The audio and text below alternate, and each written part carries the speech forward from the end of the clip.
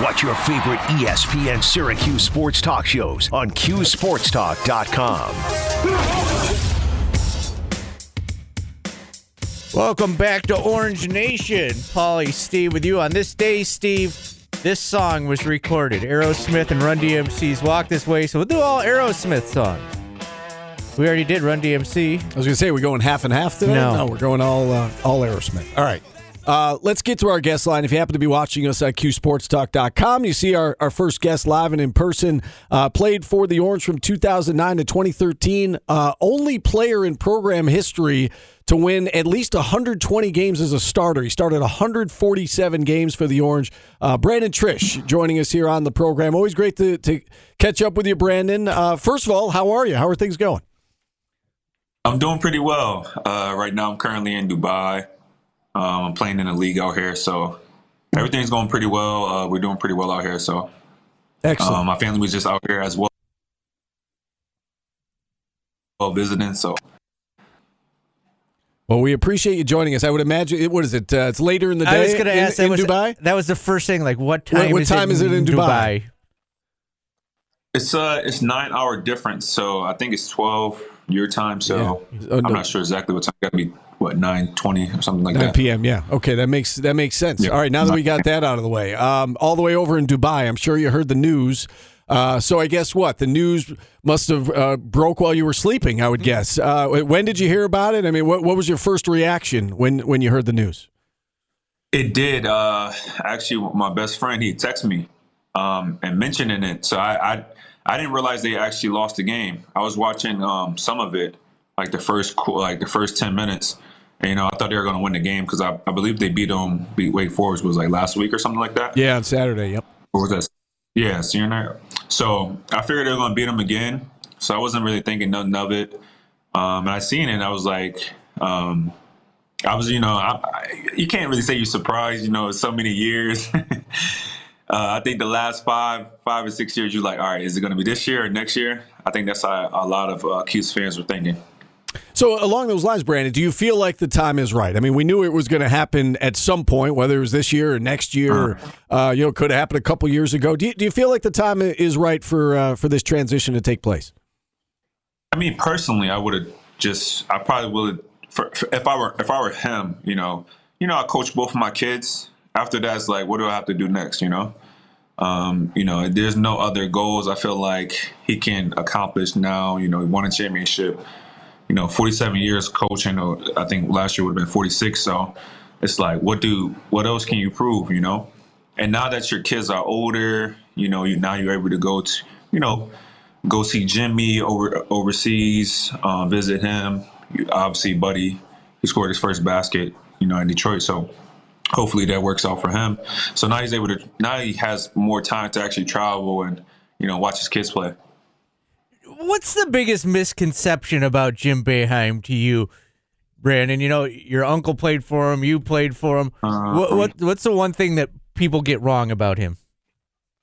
I'm not too big on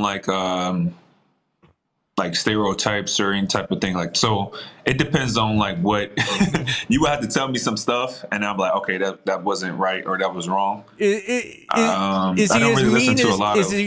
he as mean to players as everybody thinks he is? Yes.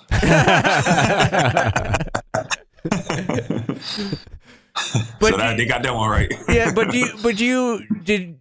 is it in a way that is a detriment to his relationship with players, or does it build it?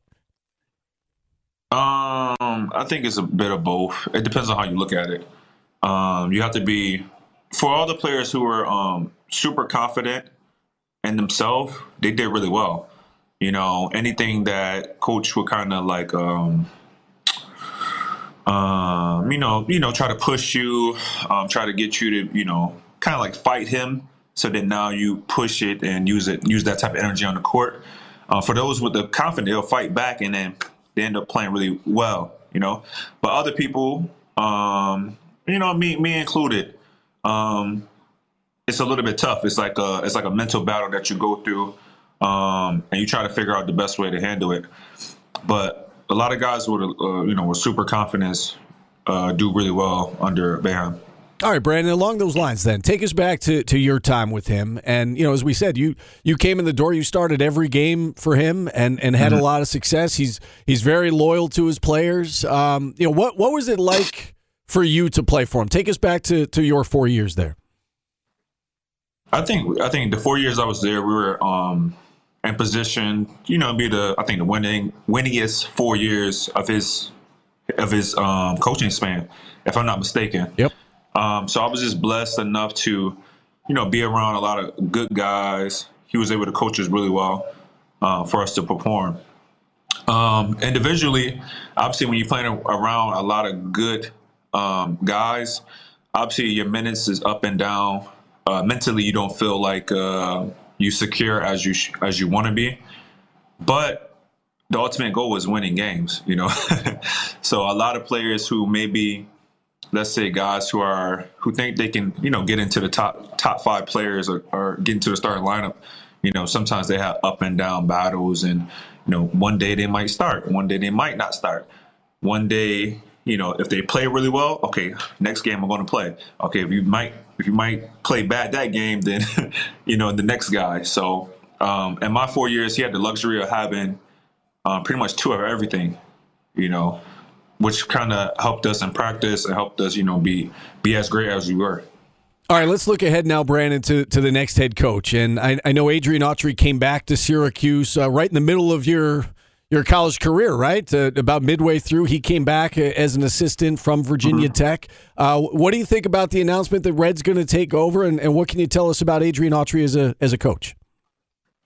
I mean, he's a great coach.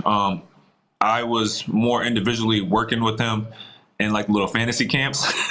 He was my coach during those fantasy camps where I think it's called fantasy camps, where you have like the older guys come in and they kind of relive, let's say, the college lifestyle of getting coached by D1 coaches. They get to use all the Mello Center facilities and everything like that. So he's actually my coach for those 4 days. Now, when I was playing, he was more so the small forwards coach. I worked more closely with GMAC. But as a coach, he's definitely a player's coach. He's going to be one of those guys who speaks confidence into you. And, I look forward to him, being a great coach for Syracuse. I think a lot of the time, especially when I was, a little bit younger and playing, you always figured that Coach Hop was going to be the next Cuse coach. But I think they picked the right guy, and I think they're going to do really well. What do you think about keeping it in the family? I know you said right there you think they picked the right guy, but it wasn't Hop. They didn't do this massive search that we're aware of, and they decided to keep it in the family with the associate head coach. He moves over one chair. Adrian Autry does into the number 1 chair. What do you think about that? Keeping it in the Cuse family? I think it only makes sense. I think that's how we are. Just as a program. I think even with like the TBT type of basketball, for the most part, we try to keep it all Syracuse guys, except for the last few years. But in general, it only makes sense, guys who have coached up under Coach Boeheim and able to, kind of extend the legacy, that he had put forth. Obviously, it's going to be different. Maybe Red won't play in his zone, but. I'd assume that he'll probably, play some zone. You will see a lot. I think just the energy is different. It's going to be different. It's just going to be a new type of energy that comes to Syracuse, and I just look forward to see how the players react, how the fans react to him, and hopefully he starts out with some key wins. So then everybody in the community have confidence of him.